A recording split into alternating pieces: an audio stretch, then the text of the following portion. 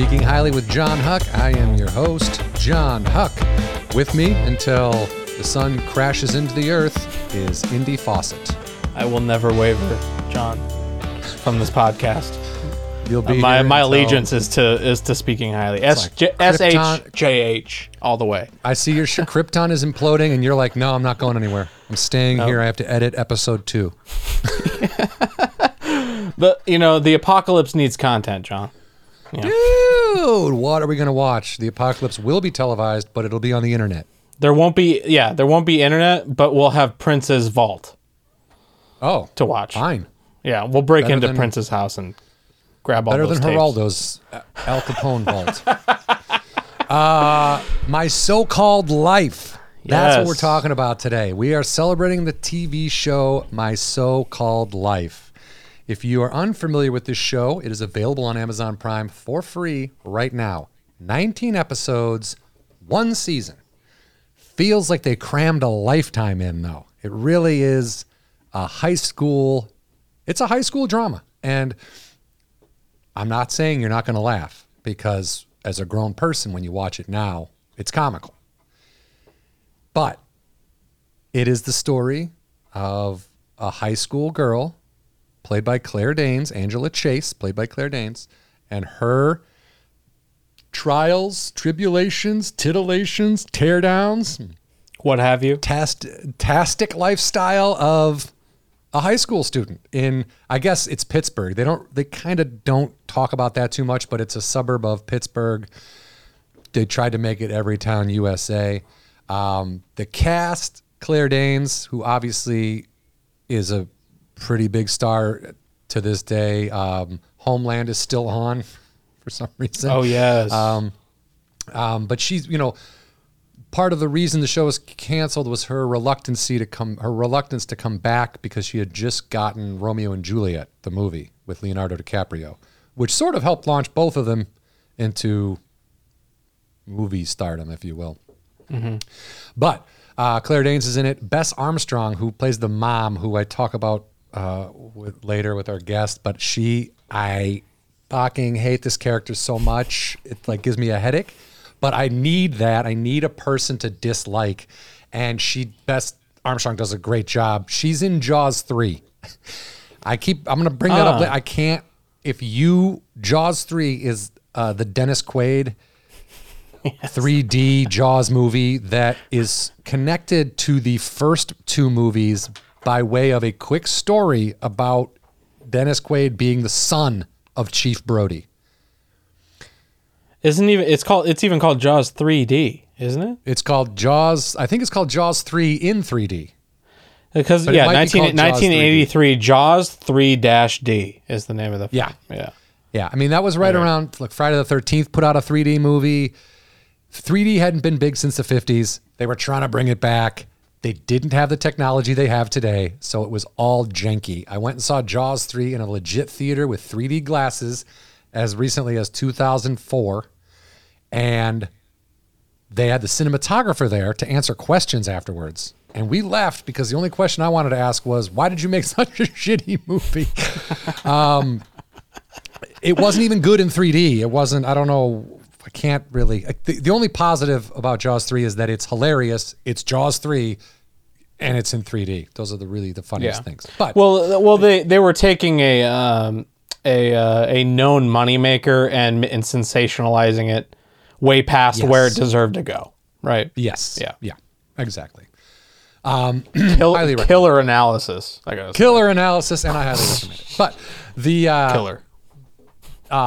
The other teenagers in the show, Wilson Cruz played Ricky, and then AJ Langer played Rayanne, and then Devin Gummersall plays Brian Krakow, Devin Odessa plays Sharon, and then Jared Leto plays Jordan Catalano. Now, obviously, Jared Leto probably be the most famous person on the show that you can look at now. He's a household name, so to speak. AJ Langer, she went on to act in a bunch of stuff, and then she got married. This is just such a weird, interesting fact to me. She is the Countess of Devon in England. She married a guy who was in line to be the Earl of Devon, He became the Earl of Devon when his predecessor, uncle, friend, dad died or whatever. And they live in Powderham Castle in England. Wow. With 2 kids. So she's probably done acting. I guess. I don't know. But also imagine, I think it's obviously probably a high honor, but also like you spend your life doing good deeds, you get this honor and it's called an earl? Well, she's a countess. It's a count. Oh, sorry. She's a countess part of her title. She's a countess. I mean, I believe that talking about the royal family, I don't know anything about them. The royal family doesn't seem very, like they have a lot of actual pull or say in things. They just kind of but ornament. To be knighted, gotta say, probably one of the best things. And Americans can be knighted. You just can't put sir in front of your name. Did you know that? Interesting. I did not know that. So you're saying because of this podcast, I could in fact be knighted eventually, but I could be called Sir John Huck. For your contributions to the British Empire, of course, yes. But you would be known as John Huck, KBE, a knight of the British Empire? Question mark? Yeah. Okay. The E's something. So just can't say sir. Can't say sir. Yep. Yeah, unfortunately. Yeah. But so you can only be knighted if you've done something good for Britain? Well, I think it's British culture or, move forward. Like Sean Connery being James Bond and... Yeah, Elton John, the greats. Yeah. Yeah. All right. I'm down. Anytime they want to contact me, if they hit you up first, let me know. Yeah, I'll let you ride my coattails, John. Yeah. Perfect. And our guest today had a 3 show arc on My So-Called Life. So the series ran 19 episodes and it was canceled because it was on ABC originally, which I was just informed, and nobody watched it. And then MTV picked it up, and that's where I heard about it. In 1994, I just started college, and I had a professor who talked highly of the show for reasons I'll get into later. But our guest today is Senta Moses. Senta Moses Mikan. Sorry, I want to say her full name. I've known her for a while. She's from the same town in Illinois. She has been acting since she was a child, legitimately. She is, if you watch the movie Blues Brothers, she's dancing on the cop car in the Ray Charles scene. She's in really? DC Cab as one of the kidnapped... in Blues Brothers, she actually told me that she had to go to the bathroom so bad, but she was a kid, she didn't want to stop anybody, so she just peed all over like her leg and then the cop car hood. And she said John Belushi came over and said, "Don't worry about it." Whoa, holy shit, man. That's awesome. What we know now probably is that John Belushi's like, "Don't worry about it, I just took a shit in my pants back there, so no one gives a fuck, who cares?" Yeah, he took the blame, yeah. No, it was he just her, and she did that. She did DC Cab, which was, again, for me, such a huge movie as a kid, to know someone who was from my town went on to be an actor. It was the first time you thought that was even a thing that could happen, what?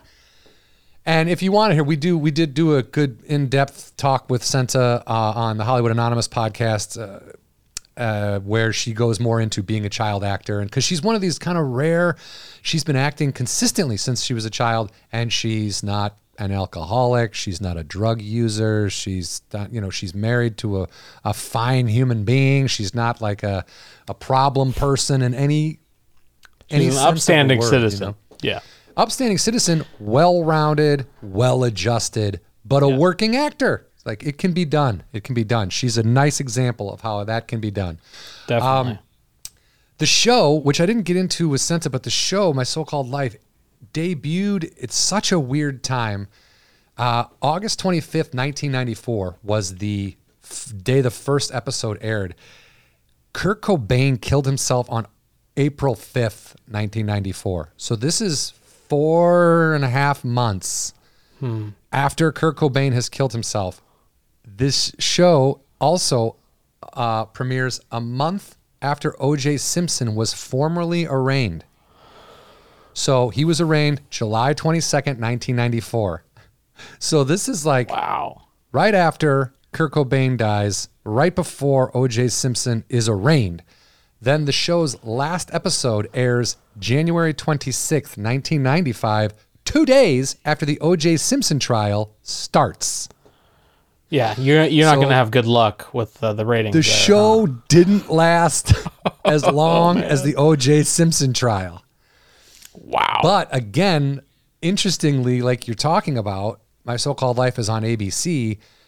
People were glued to the O.J. thing. They were glued to it. It was the most polarizing. We, as a society, had looked at O.J. Simpson as one of the good guys for nothing short of a small eternity. And then it was being presented to us that those were not the facts, Jack. And it was crazy. This is just an offshoot because it's an interesting story. I was going to college in northern Wisconsin in 1994. I had a lot of friends who would, during the summer, when we would all go get our summer jobs or go back home or whatever, they would go up to Alaska. They'd work on fishing boats. So they'd work at canneries. They'd work, so they were, and this was pre-real internet. We could send emails. That's all we really knew. So this kid I know is up on this fishing boat in Alaska all summer. The OJ thing happens over the summer. He comes back. I'll never forget the look on this dude's face. He shows up at my house. I just got back into town where the semester's starting up or whatever. And he comes over and he's like, hey, man. I go, oh, hey, you're back. What's going on? How was Alaska? He's like, hey, I just heard the craziest thing. I heard that the O.J. Simpson football player guy, did he murder somebody? And it was literally all anyone had talked about in my life for fucking 6 months or 3 months or whatever it was. And this dude had legitimately no idea. It was crazy. Yeah. Wow. It was crazy. Because when I go, yeah, dude, it looks like he killed 2 people. One of them's his ex-wife, and he was just like, no, the guy who does Hertz commercials? And I was like, O.J. Simpson. Like, we all saw this dude as an untouchable, athletic guy who was amicable and funny and in Naked Gun. We're getting way off the topic. We're doing like O.J. Simpson show now. But My So-Called Life came out at a very interesting time. And that could have had something to do with poor ratings, but also ABC airing a teenage drama. ABC didn't have the audience for it. So when it was canceled, MTV bought it and started rerunning it. And that is really, it gave it its second life, I guess, if you will. That's when most people saw the show, was on MTV. I wasn't watching ABC as a kid. There was nothing on. I mean, Roseanne, I guess, was on ABC. Right. I'm trying to think of other stuff I might have watched because I think everything else was NBC, and CBS seemed like an old man network to me at the time, so I didn't watch anything else. Well, it's also interesting too. Like it was kind of it's kind of an early example of like what's going on now with streaming, where shows like I don't know, like I can't think of one off the top of my head, but something like The Office.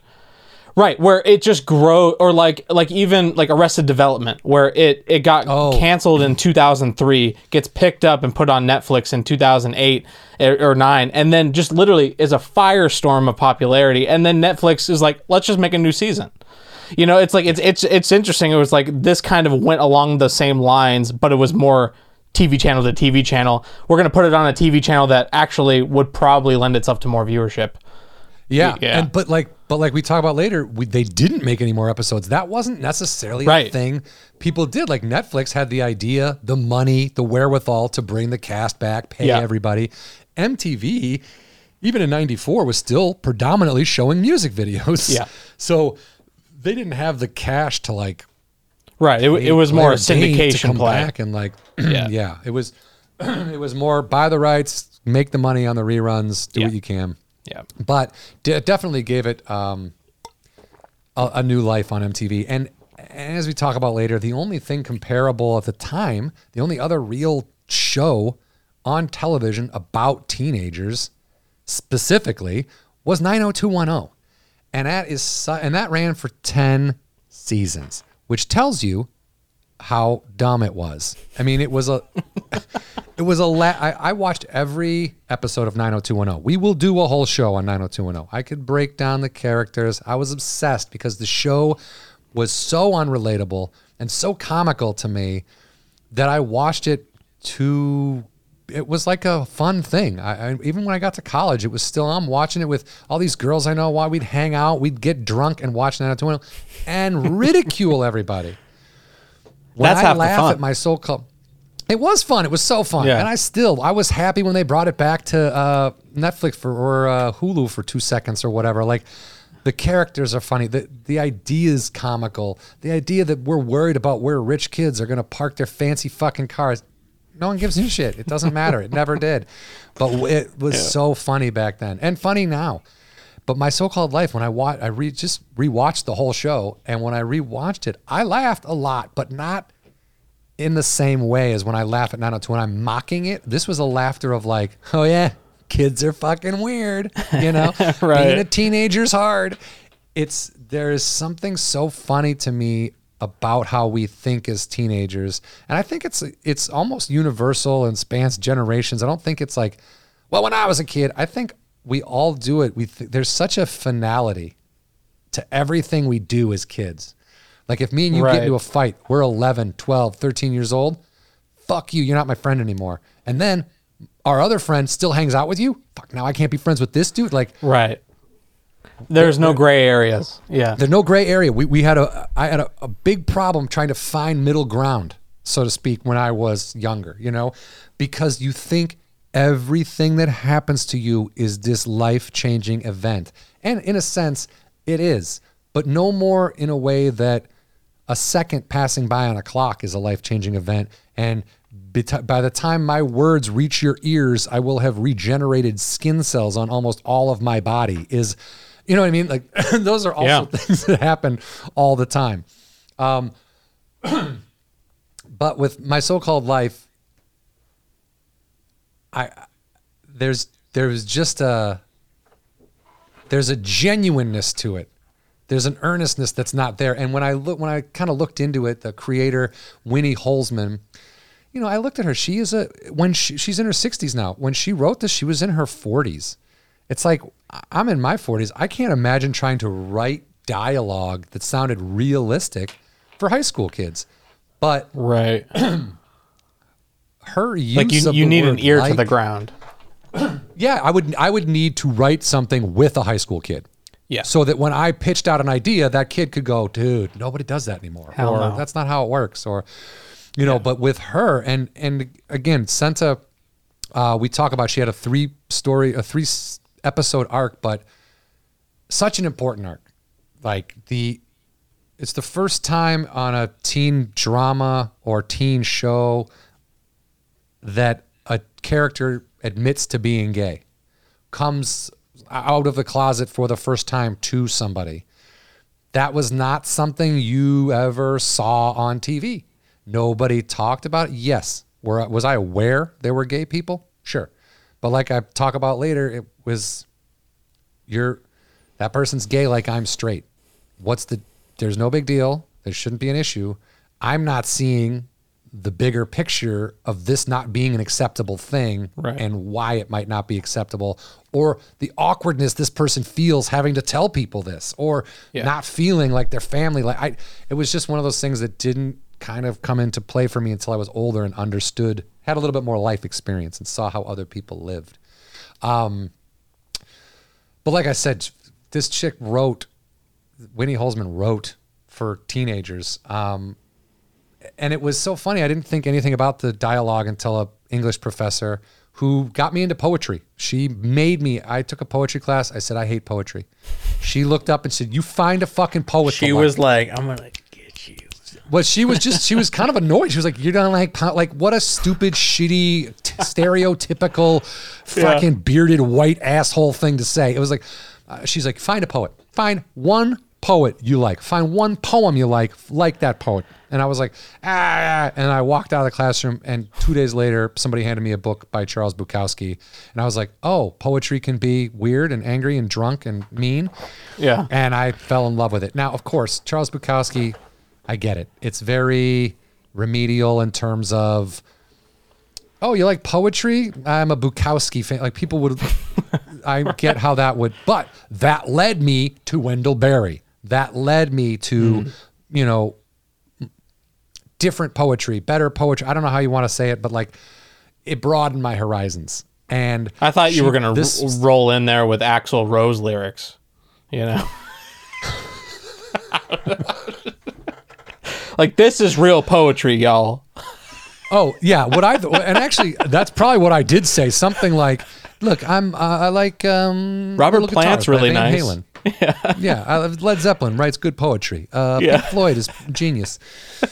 Didn't mean to derail. But the dialogue was, no, that's fine. That's fine. The whole thing, this whole podcast is a giant derailing of everything. I think. I know. All we're doing is derailing from thinking about real life. Yeah, that's true. But when you talk like high school, that's how they spoke. Like this chick had kids in high school. She made it a point to go out of her way to learn and have someone, like, she worked at it. It reads and sounds so legit. And it's silly. It's dumb. They say dumb things, but they're kids. Kids are dumb. They haven't lived. They don't have life experience, and they think they know everything. I can say that because I was a kid, and that's how I felt. Yeah, I feel like well, it's also like it's almost, it's like a historical moment, right? Like is my internet cut out? Am I okay here? I can see you. Can you hear me? Okay.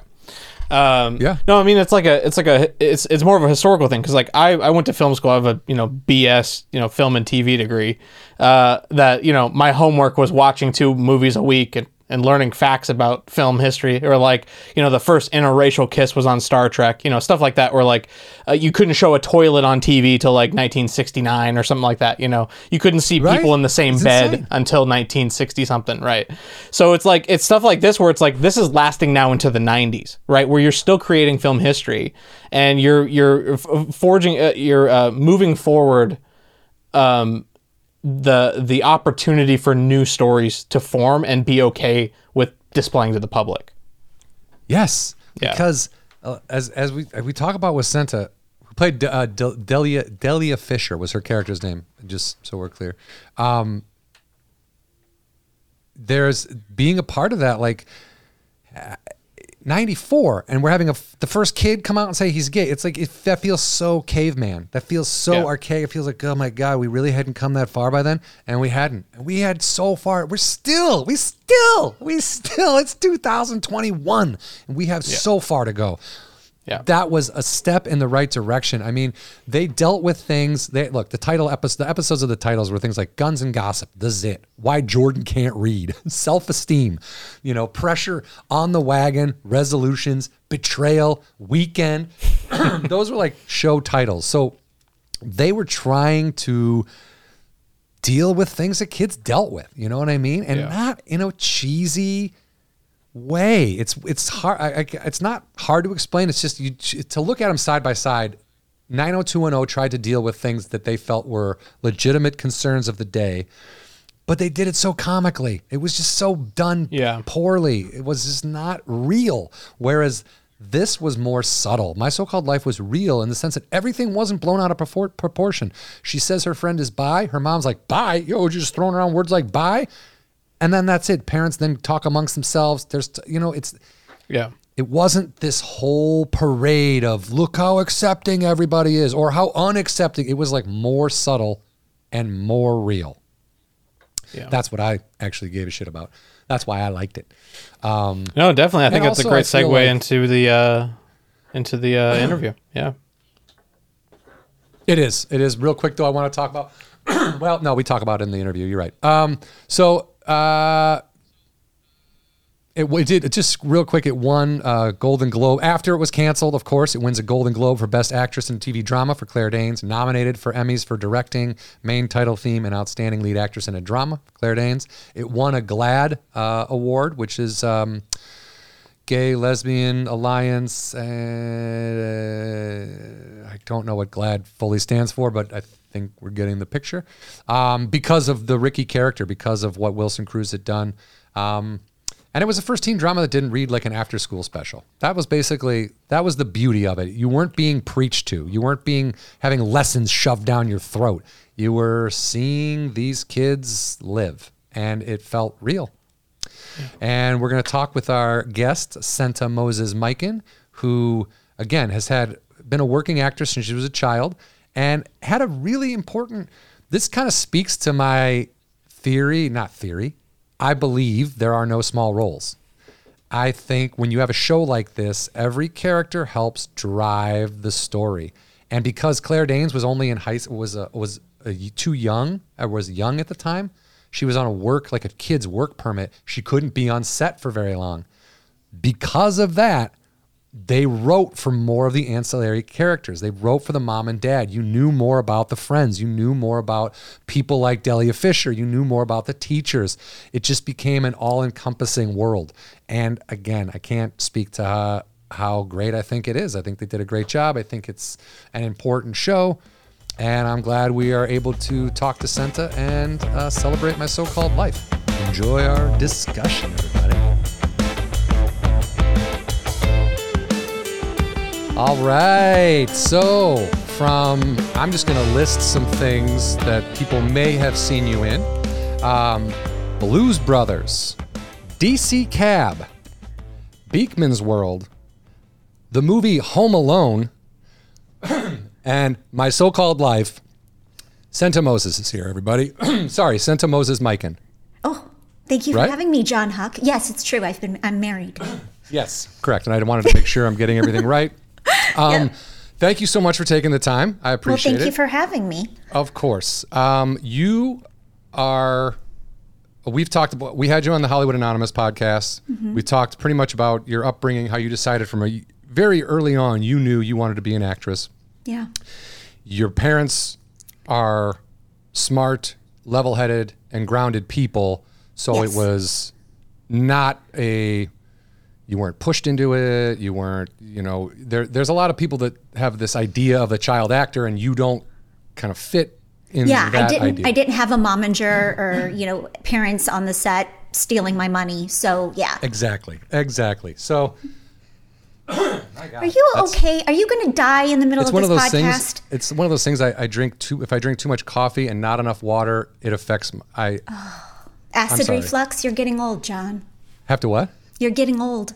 Yeah, well. It's acid reflux backing up on you. Yes, that is exactly probably what it is. But we also talk about how we are from the same hometown, and you kind of are the person who we looked at even as kids when you were in DC Cab. We were amazed. that someone we knew could be in movies. It was fascinating. I'd still talk to my friends about it today. But and then I want to say quickly, because I don't think we spoke about it, but I recently rewatched Home Alone for the first time since it came out. Same. I did an interview before Christmas and I was like, oh crap, I don't remember the movie. So I watched it. So you don't watch it every year? Oh, no, I watch A Christmas Story. For me, it's all about A Christmas Story. That's how it has been for me as well. And I've always kind of thought that Home Alone was for a generation under me, if that makes sense. Because 93, I was graduating high school. I was like, I'm not a kid anymore. I'm cool. I'm an adult. And I felt like my wife is a little younger. That was like right in her wheelhouse. But then I rewatched it and holy shit, if that movie doesn't hold up so well, I think that makes sense to me now that why it's a Christmas classic, because I'll watch that movie every year now. It really holds up well. It's done well. It's written well. It's funny. It's and like heart. Catherine O'Hara, John Hurd, Daniel John Stern, Candy's in the end, right? Yes, he's in it. I literally just talked with somebody about John Candy. That's so weird. He is, I guess, was a wonderful human being to work with. I would imagine he was, by all accounts. Yeah. But we are here to talk about My So-Called Life. Yes. Which I recently took the week. It's on Amazon Prime. Okay. And I rewatched every episode. I had not seen it since it came out. And when I did, I remember seeing a few episodes and not thinking too much of it. Thinking, okay, I'm out of high school. This is for people in high school. Yeah. And then an English professor I had, Cynthia Belmont, was like, is anyone watching My So-Called Life? And I was like, what a weird question to ask in like a poetry class.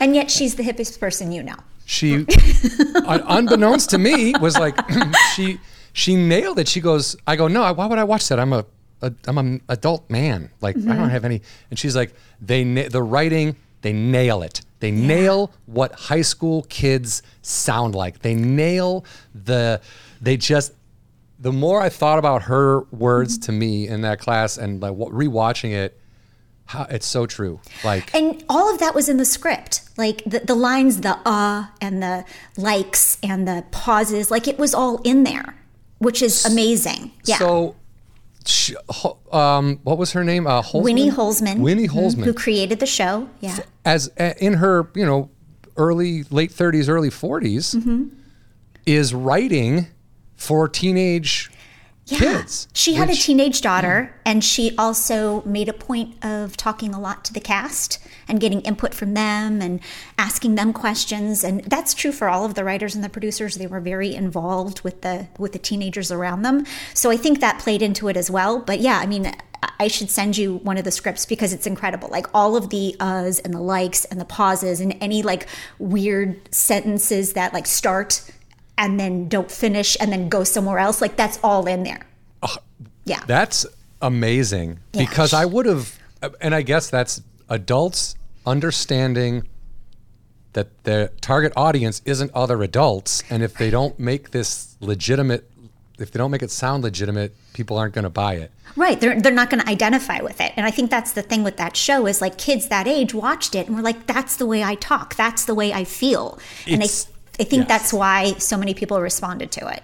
It's so funny. The finality with which they think, the kids, like, it's like, oh, you guys are friends now? Okay. I don't care. Fine. I guess we're not friends. Like there can be no other. Like, it's just like, if you're on that side, then we're on this side. We're against each other. It's right. And the Angela and the Jordan relationship and how it just tormented her and she tossed and turned about it and read into every little thing he did. I mean, that was so beyond true. Yeah. So beyond. It really is. It was really well done. I mean, how did you, and also I want to point out, as we were watching the show, Nicole was like, I don't understand. Like, she remembers you when we first hung out. She was like, I know her. She's on My So-Called Life. And I was like, oh, fuck, I watched that show. I didn't know that. Yeah. So, but Nicole had a vision of you being on the show almost in its entirety. I wasn't. I was in 3 episodes. Which I think speaks to how important your little arc was. If that makes sense. Like within the show, which was 19 episodes and canceled. Right. It was canceled on ABC after 19 episodes, and then MTV picked it up later, and that's really where it got its cult following, is because it was on MTV, because nobody watched it on ABC at all. I did not even know it was on ABC. Yeah. I only saw it on MTV, which is why I was so confused as to why they would cancel it. And if it got such a big up at MTV, they should have.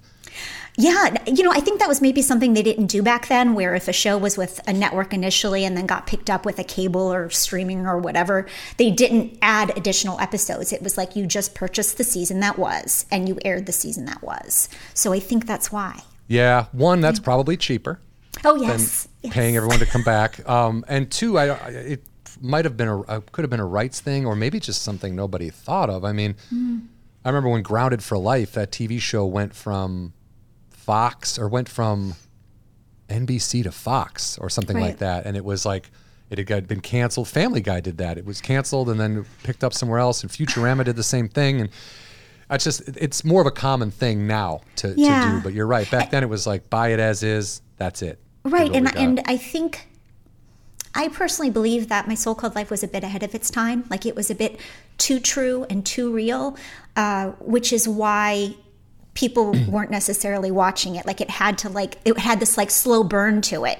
And, it's very different from the stuff that's on TV now, or even the stuff that was on back then, which is also why I think people still remember it. It was kind of a unique little blip on TV history. The only teen drama at that time that I can really remember is 90210. Right. And that was there to be mocked. That was not there to relate to. Yeah. There was no I didn't go to school when I was 15, 16 years old and wonder if I was going to have to valet my vet, or if I was going to have David Silver drive it home. Well, I didn't have to. I went to high school in Wheaton, Illinois initially. And where did you go? I went to Wheaton Central. There we go. So yeah. We're in the same boat. Nobody had those cars around us. There was no those type of champagne problems. Yes, their problems are like, my dad doesn't love me, so he gave me $10,000, and now I'm going to start doing cocaine. It's like, dude, what? That's what you're doing? it was unrelatable. I didn't see that show as something that was like, oh, I'm just like Steve Sanders. There was none of that.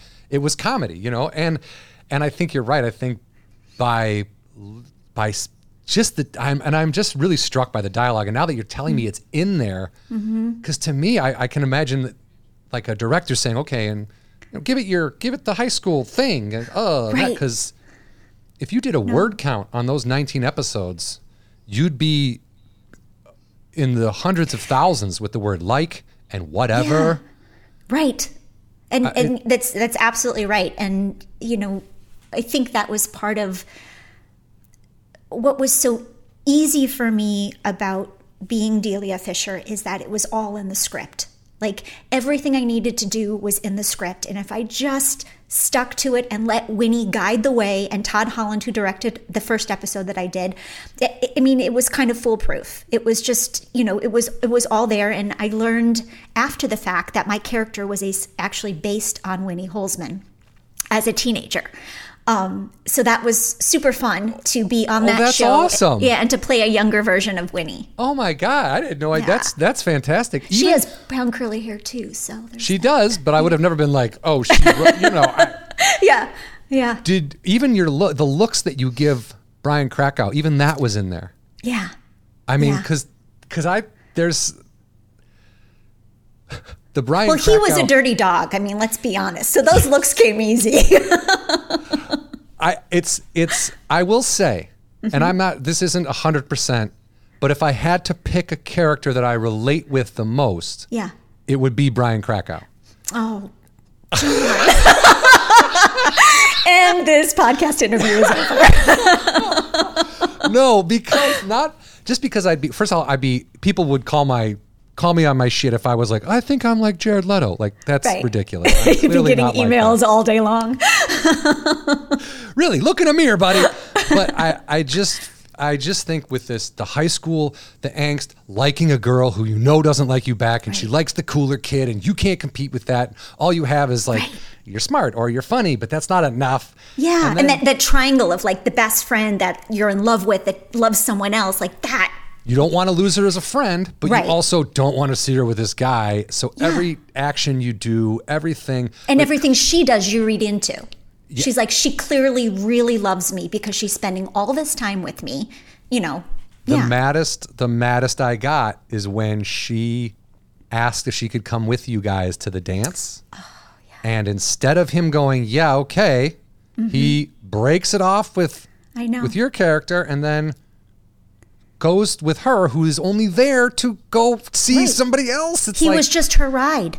And funny story about that scene, my grandmother at the time in real life was just starting to get dementia, and she watched the show and she called me afterwards and she said, Senta, she said, you cannot let a boy treat you like that. And I was like, I was acting. She's like, no, I'm telling you, you cannot let a boy treat you like that. Oh, wow. Yeah. She's Italian. So, I mean, yeah. She's giving you a life lesson. Life lesson. I mean, that's kind of sad, but also speaks to your acting. Right. Yeah, she believed it. She did not doubt it for a second. No. She did not doubt it for a second. What was the audition process for?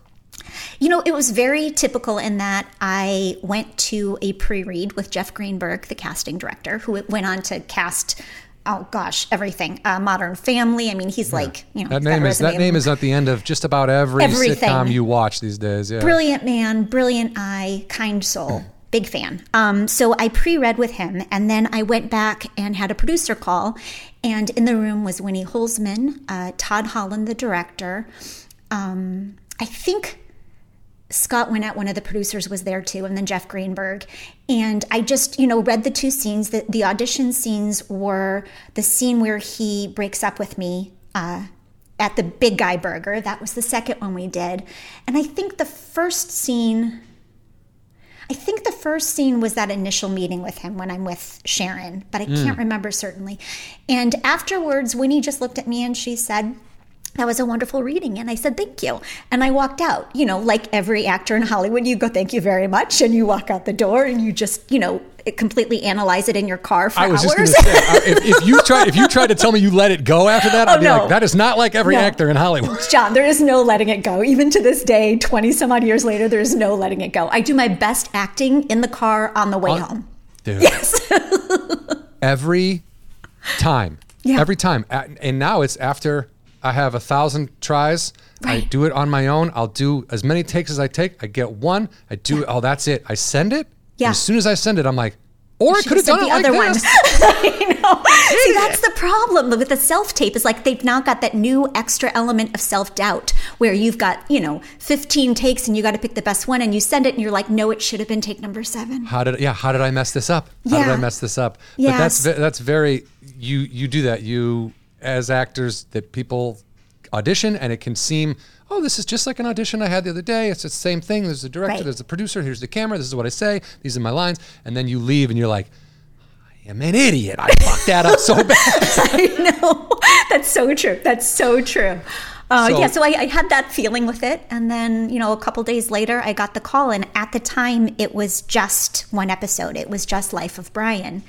And when I was on set, they were so wonderful. Like they immediately made me feel like family and welcomed me in. And I had such a great time. And Winnie being Winnie, I've told the story before, but she came up to me and she said, how are you doing? Are you having fun? And I said, I'm having a great time. And I said, I have to tell you, I have the biggest crush on Wilson Cruz. And I know that he's gay, but I have a crush on him. And like weeks later, it was an episode. But I would like to say probably one of the most important episodes of the entire series because it's the only time that he comes out and says, I'm gay. Yeah. And I just want to say I feel so blessed to have been in that scene and part of that moment because I know what it means and meant to so many, young gay men and women. And I just, I feel so lucky to have been a part of it. More than Claire Danes or any other character on that show, his character is a reason that I think the show is, they didn't play him. He wasn't stereotypical. He wasn't like a flamboyant. He was like a high school kid who probably deep down understood that he was gay, but was fighting with it struggling with it, There were no other shows throwing around the words bisexual at the time. And when Claire Danes says he's bi, and the mom, who is my least favorite character, great actress, love Jaws 3. Yeah. Hate the mom. Hate the mom. She is so enraging to me. Is it because she nitpicks her husband? She nitpicks? Part of it. Yeah. But the explanation of who she is, the way they did that, she was the hot one in high school. She was the popular one in high school. And the husband knew her, but was like the nerd. Yeah. That explains so much of her fucking behavior because. But also how that affected Angela to have this mom who was the homecoming queen. And now she's this awkward teen that doesn't really fit in anywhere. I mean, I thought that in itself was brilliant in terms of complicating Angela's path. And very real. Very real. It's almost like they took the typical rules, which would be, okay, husband, workaholic, wife, bored, gonna cheat on him because he's never around. They reversed the roles of the parents, it seemed like, for the time. And I thought it worked, because again, I feel bad for him. He's just this guy who's trying to figure his way in life, Right. But in defense of her, the flowers on the wallpaper, they have to match up. John, I mean, you can't let something like that slide. I can't. Like, part of me wanted to watch that guy just go, all right, you know what, fuck it, and just tear down all the wallpaper and just have a fit and go, no, nobody gets wallpaper. No wallpaper anywhere. But the other part of me was kind of like, because I have a little bit of that OCD where I'm like, if you don't line those up, dude, I'm going to stare at that every time I walk in the room. Right. I understand. That's a very it's complicated. It's complicated. But that also might be an age thing, watching it, in our 40s now. It's like certain things that the parents did that I didn't understand 20 years ago. I'm now like, I kind of get it. But also, are you putting up any wallpaper? Are people still wallpapering anything? Such a bizarre thing. Yeah. So yeah, that again, a very, I don't know, pinnacle, important really episode important of television of that whole series. And they, you know, they did deal with things that were realistic, and they did it in a fairly realistic manner instead of having it be the dad is going to cheat and it's a secretary and it's a thing and it's a full blown affair.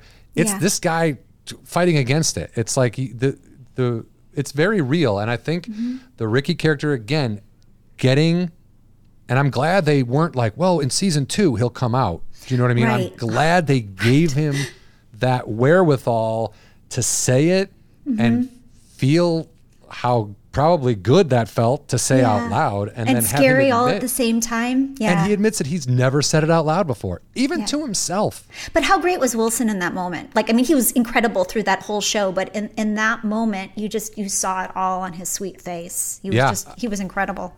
Yeah, that's a role that I look at and I'm like, man, I hope that guy is doing okay, because he's doing great. Well, yes, career, but I know like that doesn't just come out of nowhere. You pull from who you are, and when you're doing something like that, that had to be just emotional in general. And I'm sure at that point he'd probably been out and was. You know, I don't know. That would be more a question for Wilson. I don't know if he was out or if he had just come out. I feel like there was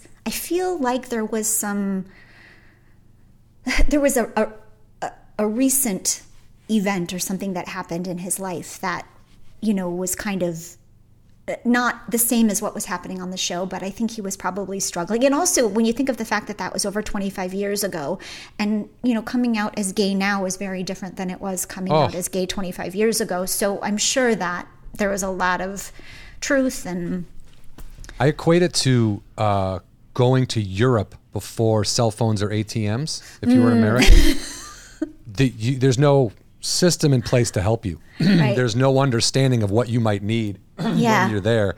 Whereas now you go over there, you have an internet, you can still reach your home, you get an ATM, you can get money wired.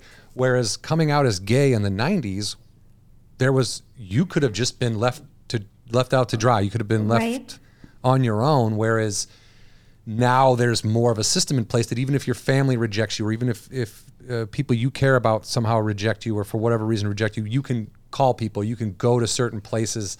And I'm not saying that's the answer or it's a be-all, end-all, but I agree that we are much farther along than we were in the 90s, because, you know, in the 90s, if someone said they were gay, I was just like, okay. And I assumed that just meant they were gay like I was straight and that everything was fine. Yeah, but I didn't walk down the street with people going, look at this fucking straight guy over here. Like, I never dealt with any of that. So seeing it on TV like that and at that time, very important in my opinion. I think so too. I think so too. I mean, I'm sure that it's still very challenging to this day for teenagers to come out. Yeah. And it's just the more that they can see on TV and film people that are like them, I think that's really important, you know, to just really show, like, even with like the Black Lives Matter movement, seeing more TV and film with black leads, and, you know, the more that people see who they are on the screen, the better it'll be. When did you, because I am 100% in agreement with that, and it's one of those things that it wasn't until, and I don't want to say recently, but within the last couple of years, when I really started thinking about the difference that someone who's not me might have. Like, growing up, I saw people that looked like me all the time on TV. That was all there was straight white dudes all over the place. Some redheads, some not, but like that was hardly the point.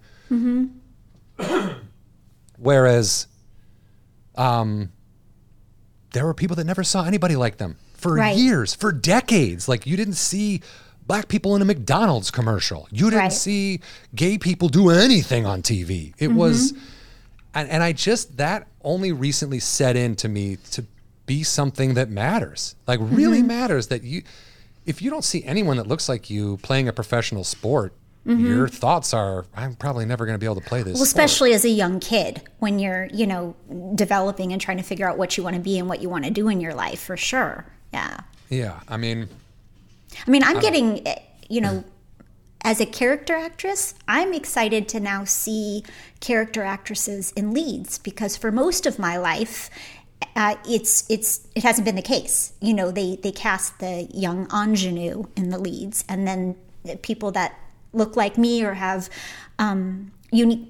more unique qualities about them end up being like the best friend or the assistant. And it isn't until more recent years that you're seeing women of all different weights and ages and looks leading a film, having a story, having their story told. And I think, not to compare what I go through to Black people or gay people in any way, but I'm saying that, I understand that the importance to have everybody up there on the TV screen and the film screen to really just make sure that everyone feels part of it. Yeah, because again, there's enough room for everybody. There are all movie making and television making is storytelling. There are endless amounts of stories for people sure. of all across the board, and to say that there's not room for anybody is completely that's horseshit. Yeah, I agree. When you call yourself a character actress, I do. Even think about that, because I definitely consider myself a character actor, but when I say that, I'm like, I'm a guy who could pop in and go, hey, farts, and then pop right out, and everyone goes, hey, who's the fart guy? That was great. But I guess I don't see it because my so-called life was a drama. Right. I laugh now when I watch it, because I'm laughing at teenagers and the way you used to think. And literally thinking like, oh yeah, I can see why you'd think that, because that's what I would have thought when I was that old. And we were all idiots, but we thought we knew everything. If I could go back and do one thing to myself, it would be kick myself in the face and say, dude, you're dumb. Know that you have to learn, because you don't know anything. Right. What was my point? You started off saying it's interesting to hear you say you're a character actress. Oh yeah. But when I see it in a drama, like I get it. I don't know. I guess like you say, that just means more of like not the stereotypical lead. Right. When you're looking at the poster, the person that's front and center probably doesn't look like me. But the person who's off there holding all the holding books exactly. That's my briefcase zone. Opening, like the third wheel in a love triangle. That's me. But I think again, that's just that also proves one. Like we are starting to see more people like that take leads. There's you get like people like Aidy Bryant who are leading films and brilliant, amazing and so good and more entertaining for me to see someone that looks like somebody I know. Does that make sense? Like, oh, it totally does. Yeah, it's easier to identify with them because you're like, I know that person. I've met her. I've hung out with her. We've had a conversation about how shitty that guy is. Like, it just feels more real. You know? Does. And I think putting that into reach for people is important. And I think it will lead to better storytelling and better movies and TV and in the long run. Yeah, I hope so. I mean, it's been getting pretty good. I mean, there's been stuff, and granted, I've watched a crap load in the last 10 months. Way more than I ever have before. Right, but there is some really good TV out there and really good film out there, and that's exciting to me, and very different stories that I'd never heard. And that's part of the education too, is when you're watching these stories told by people that haven't necessarily told their stories, or let me rephrase that, haven't been able to tell their stories before, you learn and you grow as a person. It's Are we talking about The Watchmen? Oh my gosh. Because I watched that and then Googled the Tulsa Massacre was like, what? What? Right. I mean, I fangirled Regina King for years, but just, oh my gosh, that show was incredible. That show would not have been able to be made like that in 1994. No, or which 2000 or 2004. sucks. Yeah. Which sucks. Yeah. Except that because of the technology we have now, that show looked so good. Oh, it was so good. Did you read the graphic novel?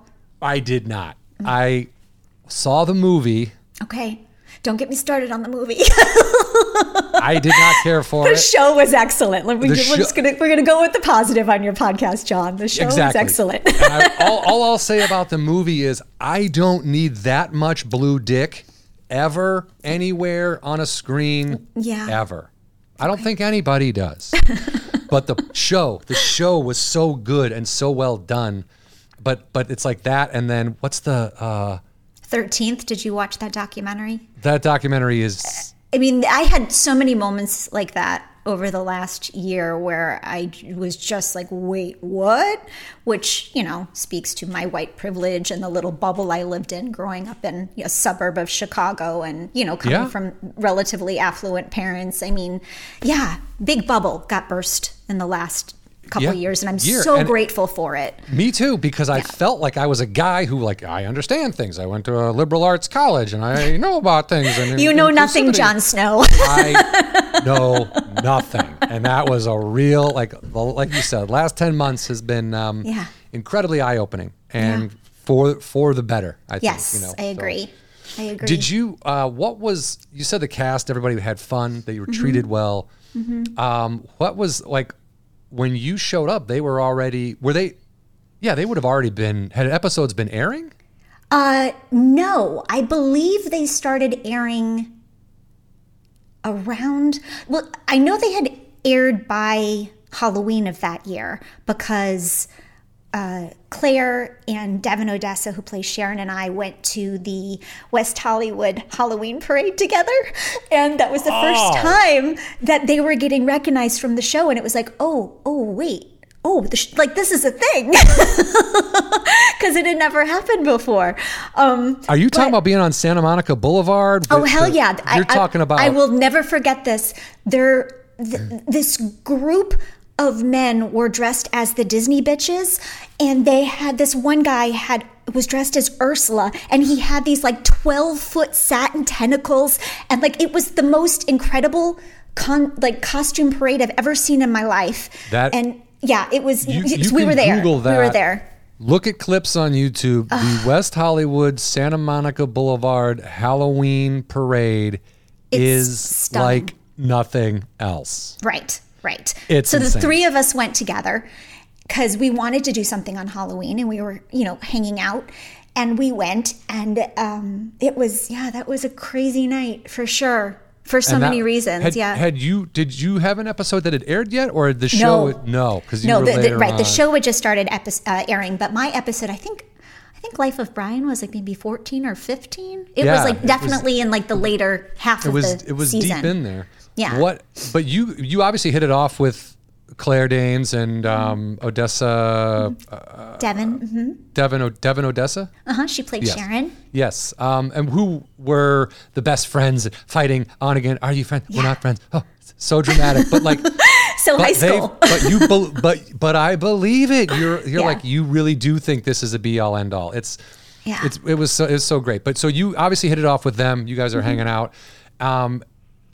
Was that the general feeling? The cast, everybody was just... Yeah, I mean, I think so. Those two girls were the ones that I hung out with the most offset. But like the makeup trailer was very loving and warm and fun. And I remember listening to music and lighting candles and just hanging out with people.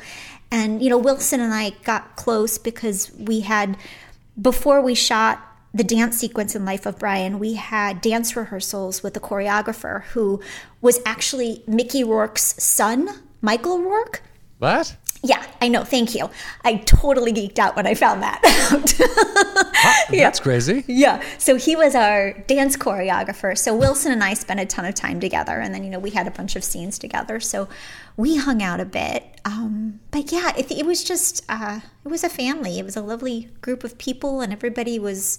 And I think that stems from the top, too. I think that Winnie and the producers made a point of choosing people that they wanted to spend 18 hours a day with.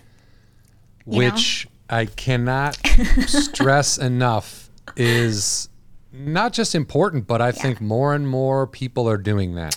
Yeah. I mean, I don't want to spend 18 hours with an asshole. I'm going to tell you that right now. You really don't.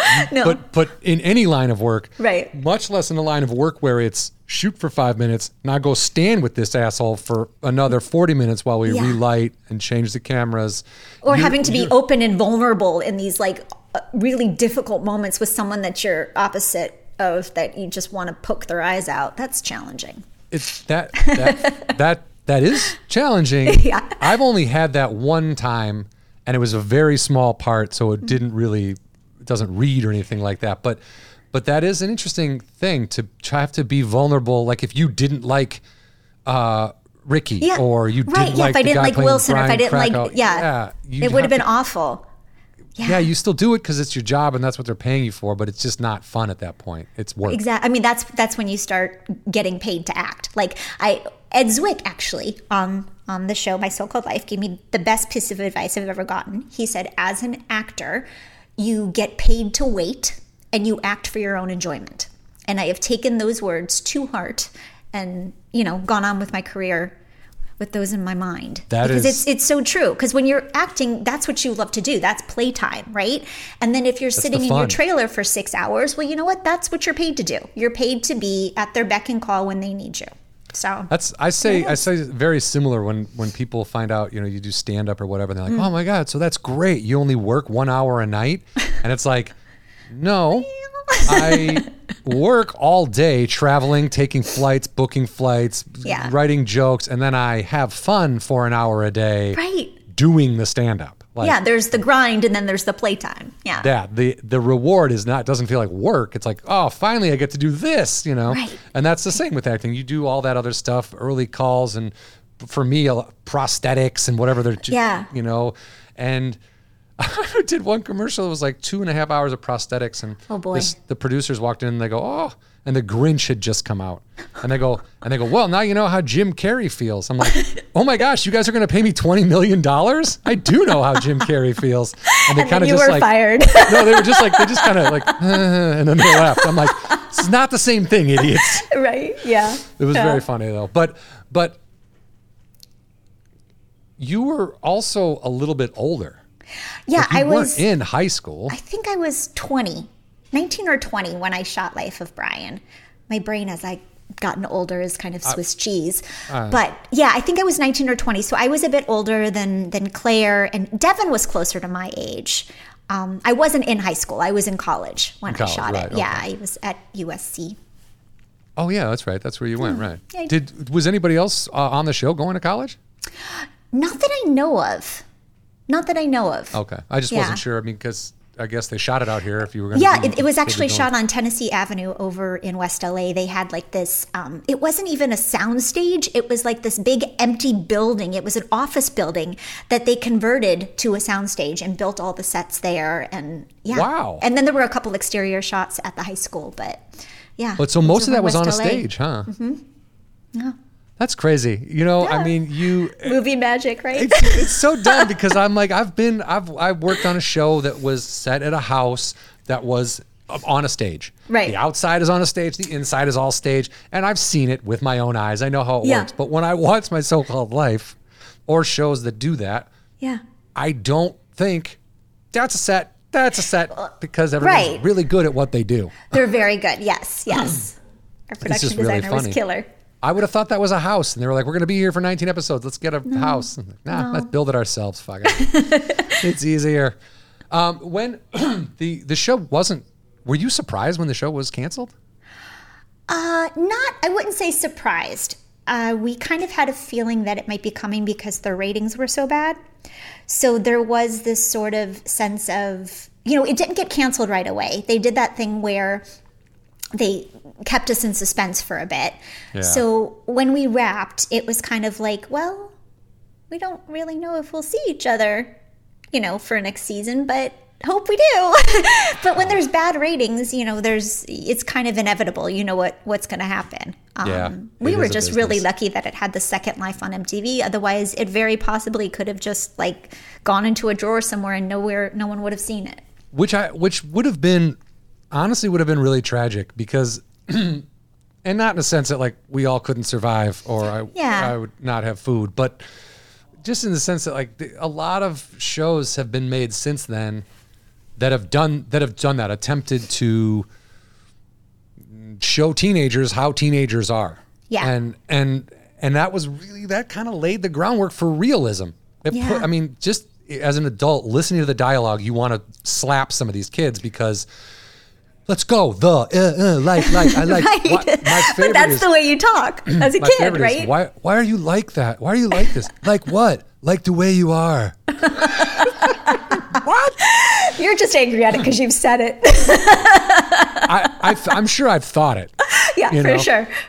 I love the moment. I actually, when you asked me to be on the podcast, I went back and watched Life of Brian out of fear that my brain would, just completely malfunction during the interview process. And I still love that moment where Brian says, I don't make plans. I just like whatever to happen. And Claire's like, that's the dumbest thing I've ever heard. And then Jared says it. And she's like, yeah, she's already, totally. Yeah, I think it's reversed. I think Jared says it first. And he says it first. She's like, yeah. And then he says it later and she's like, that's the dumbest thing ever. I know. But that is how the teenager, that's the teenage mind. Fickle nature, yeah. If my mom or dad gave me sound advice when I was a teenager, I was like, you're a fucking idiot. Right. But if my friend, 4 bong rips in, is like, dude, you know what you need to do? I'm like, Dad is genius. You're a genius. Like, and it could have been the same. It's just like. Yeah. It's where it's coming from. I don't want to say kids are dumb, but when I say that, I just mean they're still evolving. They're learning. We go. Look at the positive spin on it. Figure it out. They're in process, John. I mean, look, if My So-Called Life did one thing for me, it made me not want teenage children ever. Oh boy, yeah. So one of my friends had a little girl, I guess 6 years ago now, and after she had her, she said the first thing I thought is, oh my God, she's going to hate me when she's 12. Yeah, that's what I say to my brother's wife about their kid. She's like, I sent a picture of her as a baby. She's like 3 or 4 now. And, man, I miss that baby. I go, you're really going to miss this baby when she's 13 telling you to piss off because she can't stand you. Exactly. Slamming the door in your face. And she knows that's going to happen because that's what she did to her mom. Right. It's like a circle of life. But that really is how did you feel about that mother-daughter relationship on that show as being fairly legit? Like it was very legit, and in hindsight now, in watching it, it even becomes more legit because I'm aware of what I was like as a teenager. Now being past my teenage years, I can see just the stupidity and the drama and just, the angst. And so, you see that and you relate to it. I think a problem when you're a kid, you think that no adults remember what it's like to be kids. Right. So their advice to you is like adult advice, and you're like, what in the fuck am I gonna do with that? Like, get out of here. Like, you're 40, shut up. Right. Whereas this show, she wrote it magically, and 2, I don't know. It's just the. I don't know. I'm having a hard time articulating it, but I can only imagine that if Winnie pulled the storyline of me having a crush on Wilson from having a conversation with me, I would imagine that she was very involved with all of her actors. They all were. So I think, but that says to me how brilliant Winnie is that she listens and she watches and she observes, and that's where great stories come from, the truth. Like, nothing is more endearing and entertaining, and you get absorbed in the truth. Like, if it's not true, you turn it off immediately because you can't identify it. You don't get it. But authenticity is key. Yeah. Thank you for the word help there. My brain was like, what? But I just saw something about a marketing thing, and it was like, perfection is out. Right. Nobody cares about someone who's nobody cares about. Be honest. Be authentic. Be who you are. And if you're growing something out of that, it can't fail. I had a conversation. If you're not financially successful. Yeah, I had a conversation with a couple producer friends about female characters in television recently, and I feel, and I'm excited about this, that we're embracing flawed female characters that make bad choices, that don't have their life together, that are making mistakes. That are human? That for a long time, the majority of women's roles on television were like the perfect mother, the perfect girlfriend, like these unattainable qualities. Like, I would rather watch Fleabag and see her wreck of a human life and feel like, okay, I'm doing all right. You know? Something to compare it to. Look and go, God, at least I didn't do that. Like, or I did that and I'm not alone, you know? I'm not the only one. Not that I did what Fleabag, but you know what I'm saying? Like, she seems nice. She's not. Right. My parents might be listening to this. So yeah, but it's like you want flawed characters. You want real characters. You want human characters that have complexities, and that is so much more interesting, especially in the last 5 years with women on TV and film. I'm really excited about it. I hope it continues. Even men too. The male characters are so much more interesting.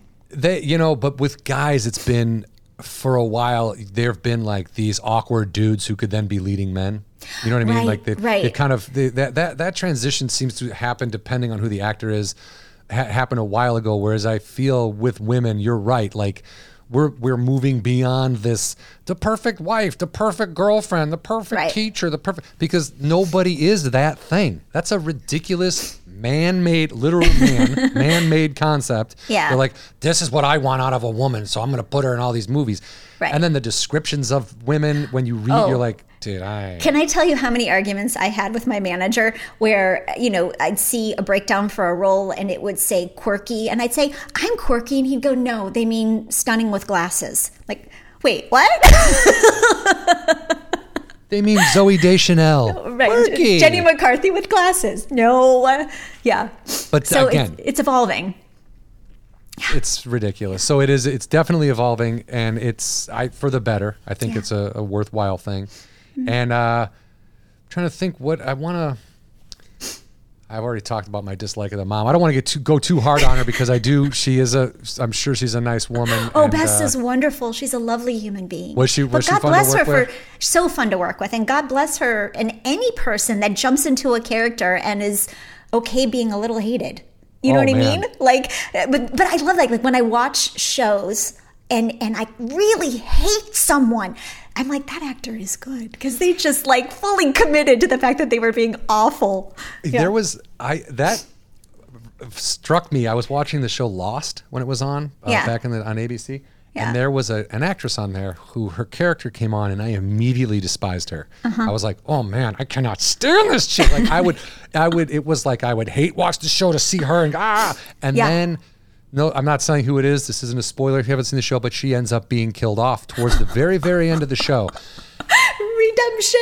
I cannot tell you. I sat up. I was like, no. Oh, that's amazing. I was horrified that they killed her, and I think I said out loud, like, I didn't like her, but I didn't want her to die. Oh, right? Like I felt that way recently because I, very behind the 8 ball, I watched The Crown over quarantine. I just started that, yeah. Yeah, and I have such a hatred for Philip. Like, it's so deep down in my gut.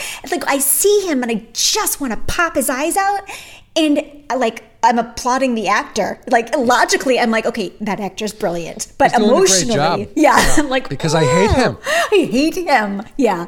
I mean, God forbid should I ever come in contact with the real Philip. He may get the full wrath. Dude, that guy's still Italian alive, nature. Right? I know, right? So, I mean, what I could run into him at Starbucks. He just be old, probably. John, I got to be honest. I know nothing about the royal family. My only knowledge of them is through The Crown, so it's very warped. Yeah, they're to that. Yeah, I believe they're like a useless entity. They just have been around for a long time, and no one knows how to tell them to get bent. I don't know how to get bent. I don't know. I know the Queen has a lot of dogs. That's what I've got.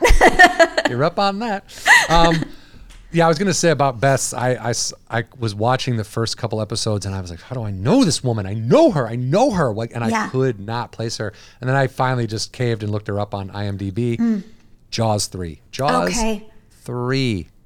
Not one of the better Jaws movies, but she's done a ton of stuff. I mean, she's got a resume a mile long. Yes. But in speaking to that, years ago, we'll call it 10 years ago, when that situation would happen and I go, I know her, I would use my brain and I would just think and think and think. And now I'm like, let me pull out my phone and IMDb it. Like my phone has made me stupid, is what I'm saying. Two things. Yes, technically we are now forgetting things like phone numbers and addresses and things we used to have to memorize all the time. Right.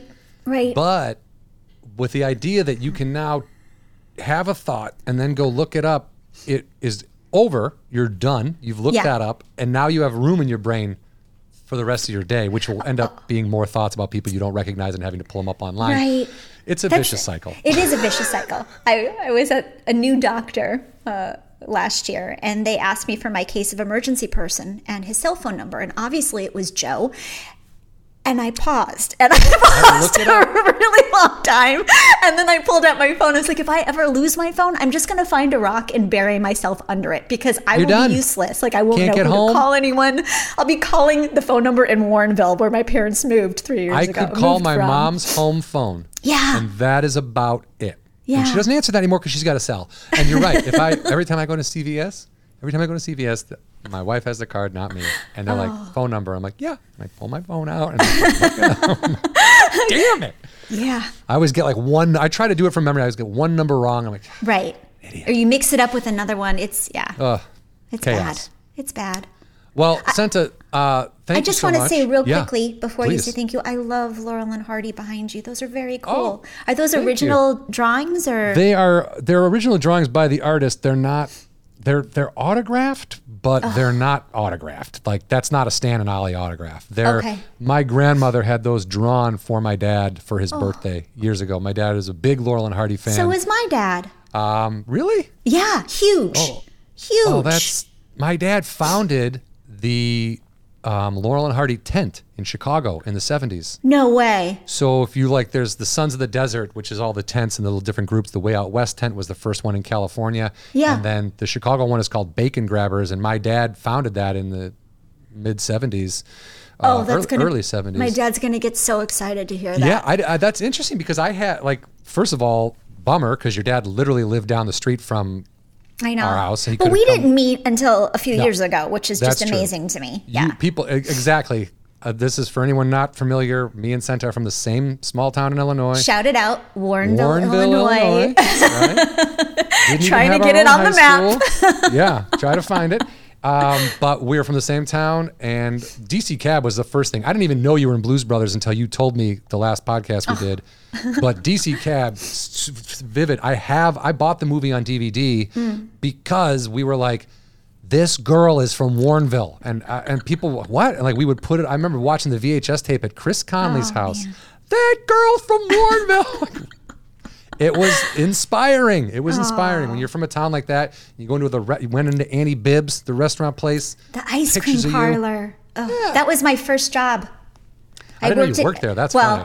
We're going to put it in quotes, even though I'm on a podcast. This is me doing quotes. I would scoop ice cream after school, and I got paid in Rocky Road ice cream. Just for the record, I would work for ice cream right now. Thank you. Same. Putting that out there. No problem with it.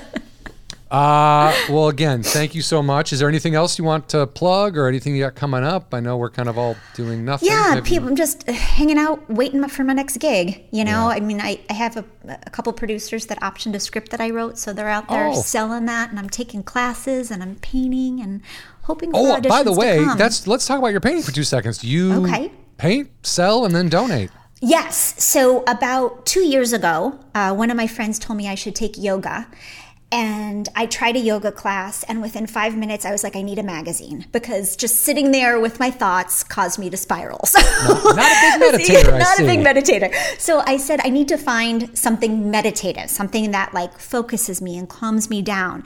So I took a watercolor class at a local recreation center, and I took the class for about 1.5 years, and I loved it. It was, I listened to podcasts or music, and I just paint. And then when Black Lives Matter started happening earlier this year, I wanted to find a way to help. So I created an Etsy site and donated 100% of the proceeds for any painting that was sold on my site to Black Lives Matter. Yeah, or the NAACP or, fantastic. Color of Change. Yeah, so that's what I've been doing. And there are still a few paintings up there. Admittedly, the last few months of quarantine, it's been challenging to find creativity with everything that's going on. And I only say that because I know that there are people out there that are feeling the same. And it's hard to see people on social media saying, I wrote a script, I wrote a novel, I shot this. And you're feeling like, I can't even imagine doing anything creative right now. So I haven't painted in a while, but, eventually it'll come back. I think once everything settles down and, we get rid of anxiety, it'll be better. I think the funniest thing I've said this entire quarantine, pandemic, if you will, the other day I woke up, was the 6th of January. I woke up and I was like, I literally said out loud to myself, like, I'm going to get some writing done today. And then my friend... So it's your fault. 3 minutes later, my friend texts me, have you seen this? A bunch of Hank Hills are storming the Capitol. And I was like, what? And that was it. I didn't write a thing all day. I was on the Twitter and news and just like... For sure. Doom scrolling. There is an interesting, at the beginning, I was like, I painted some pictures. I was doing, I wrote a thing. I wrote a kid's show. I did all this. It was like a real motivated time. And now it's slowly taking its toll on me where I'm like, I don't if I wasn't doing this podcast is forcing me to, and even though it's not work, I'm like, I have to watch My So-Called Life. It feels like you're doing work. Yeah. Yeah. It's mental. It's a mental thing. I totally understand that. Yeah. So for anyone out there that's feeling like it, you're not alone. Yeah. So, and I hope that this, I feel like there's a light at the end of the tunnel. I do feel too. like we can start feeling positive. Yes. I love that you're doing a positive podcast. It was one of those things. Indy was the guy who came and asked if I wanted to do a podcast, and I thought about it, and I'm like, what do I want to talk about? And I realized I only want to talk about things I like. Right. So, but that's not a bad thing. No, it's not. Yeah. And there's a friend of mine had a saying: promote what's great, not what you hate. And so the idea of the podcast is celebrate what's great. Anything that's great. TV shows, people. Like we had Tony on talking about the ocean. Oh, I love Tony. Because the ocean is awesome. It is awesome. Yeah. So it's like one of those things. If it's something I like or I feel people will like, we're going to talk about it. And this show, I backed into it because I wanted to have you on, and I didn't want it to just be the same kind of thing we did with Hollywood Anonymous. Not that wasn't good. It was fun, but I felt we'd done that. So to have a focus, and I remember when the show came up in conversation, and I remember, oh yeah, you were on that, and I just remembered how important the show was to people, and still to this day, the fact that it's running on Prime and people are watching it, and it's getting like a third life, and it's got important tons of to fans. Me. Like just. Again, for career wise, or just because of what the show was and you being involved? Because of what the show was, specifically the moments with Wilson. I'm gonna just say that those moments with Wilson and the dance with Wilson, and just it's such a highlight of my career, and also like when you work on shows like that, it spoils you, it ruins you, because then you go and you work on other shows and you're like, what is this shit? Yeah. But it's just I'm so grateful for it. I'm so grateful to have been a part of it, and so grateful that people responded and still respond. I was going to say they still respond, right? I mean, I see you kind of answer people back on Twitter. You'll if they comment and you'll put a funny thing on there, which I know people absolutely love to see. If they comment about the show and it's commented on by people. Well, I gotta be honest, part of that is like if they're taking the time to tweet me and they're not, this doesn't count for trolls, people that say mean things, because they get muted right away. Absolutely. But people that are nice enough and take the time to tweet me, I try and tweet them back, because why not? Exactly. Why not? Because without people caring about the work you've done. Thank you. There's no more work in the future. That's a whole other podcast, John. Yes. Yeah. Without your fans, you're not working, man. Yeah. Oh my God, I rhymed. Without your fan, you're not working, man. There it is. I'm going to get a bumper sticker. Well, Senta, thank you so much. We'll put up a link to your Etsy site when we do this. So if you want to just email that to me or let me have it, and then we can, if people want to buy a painting. Yeah, it gets donated to charity. Yeah, there you go. And again, check out DC Cab. Watch Home Alone. These are movies Senta is in, and they are classic movies. They're worth it. And again, My So-Called Life is on Amazon Prime. You can watch it if you have Amazon Prime for free. Yeah. I highly recommend it. It's on ABC too. I think ABC.com has it too. Yeah. Oh, okay. ABC.com. Look at that. Why not, right? They're probably experiencing more people watching it now than ever before. I know. Oh, but it's worth it. I mean, I'm a 40-plus-year-old man, and I enjoyed the shit out of it. You know what I mean? It takes you back to high school, and it was an important show for its time. And we're glad it got made, and thank you so much for taking the time to talk to us about it. Thank you for talking to me, John. Absolutely. Warrenville! All right, thank you, Senta. Tell Joe I said hi. I will. All right. Bye. All right, that was Senta Moses, guys, talking My So-Called Life, huh? Pretty fantastic stuff. Yeah.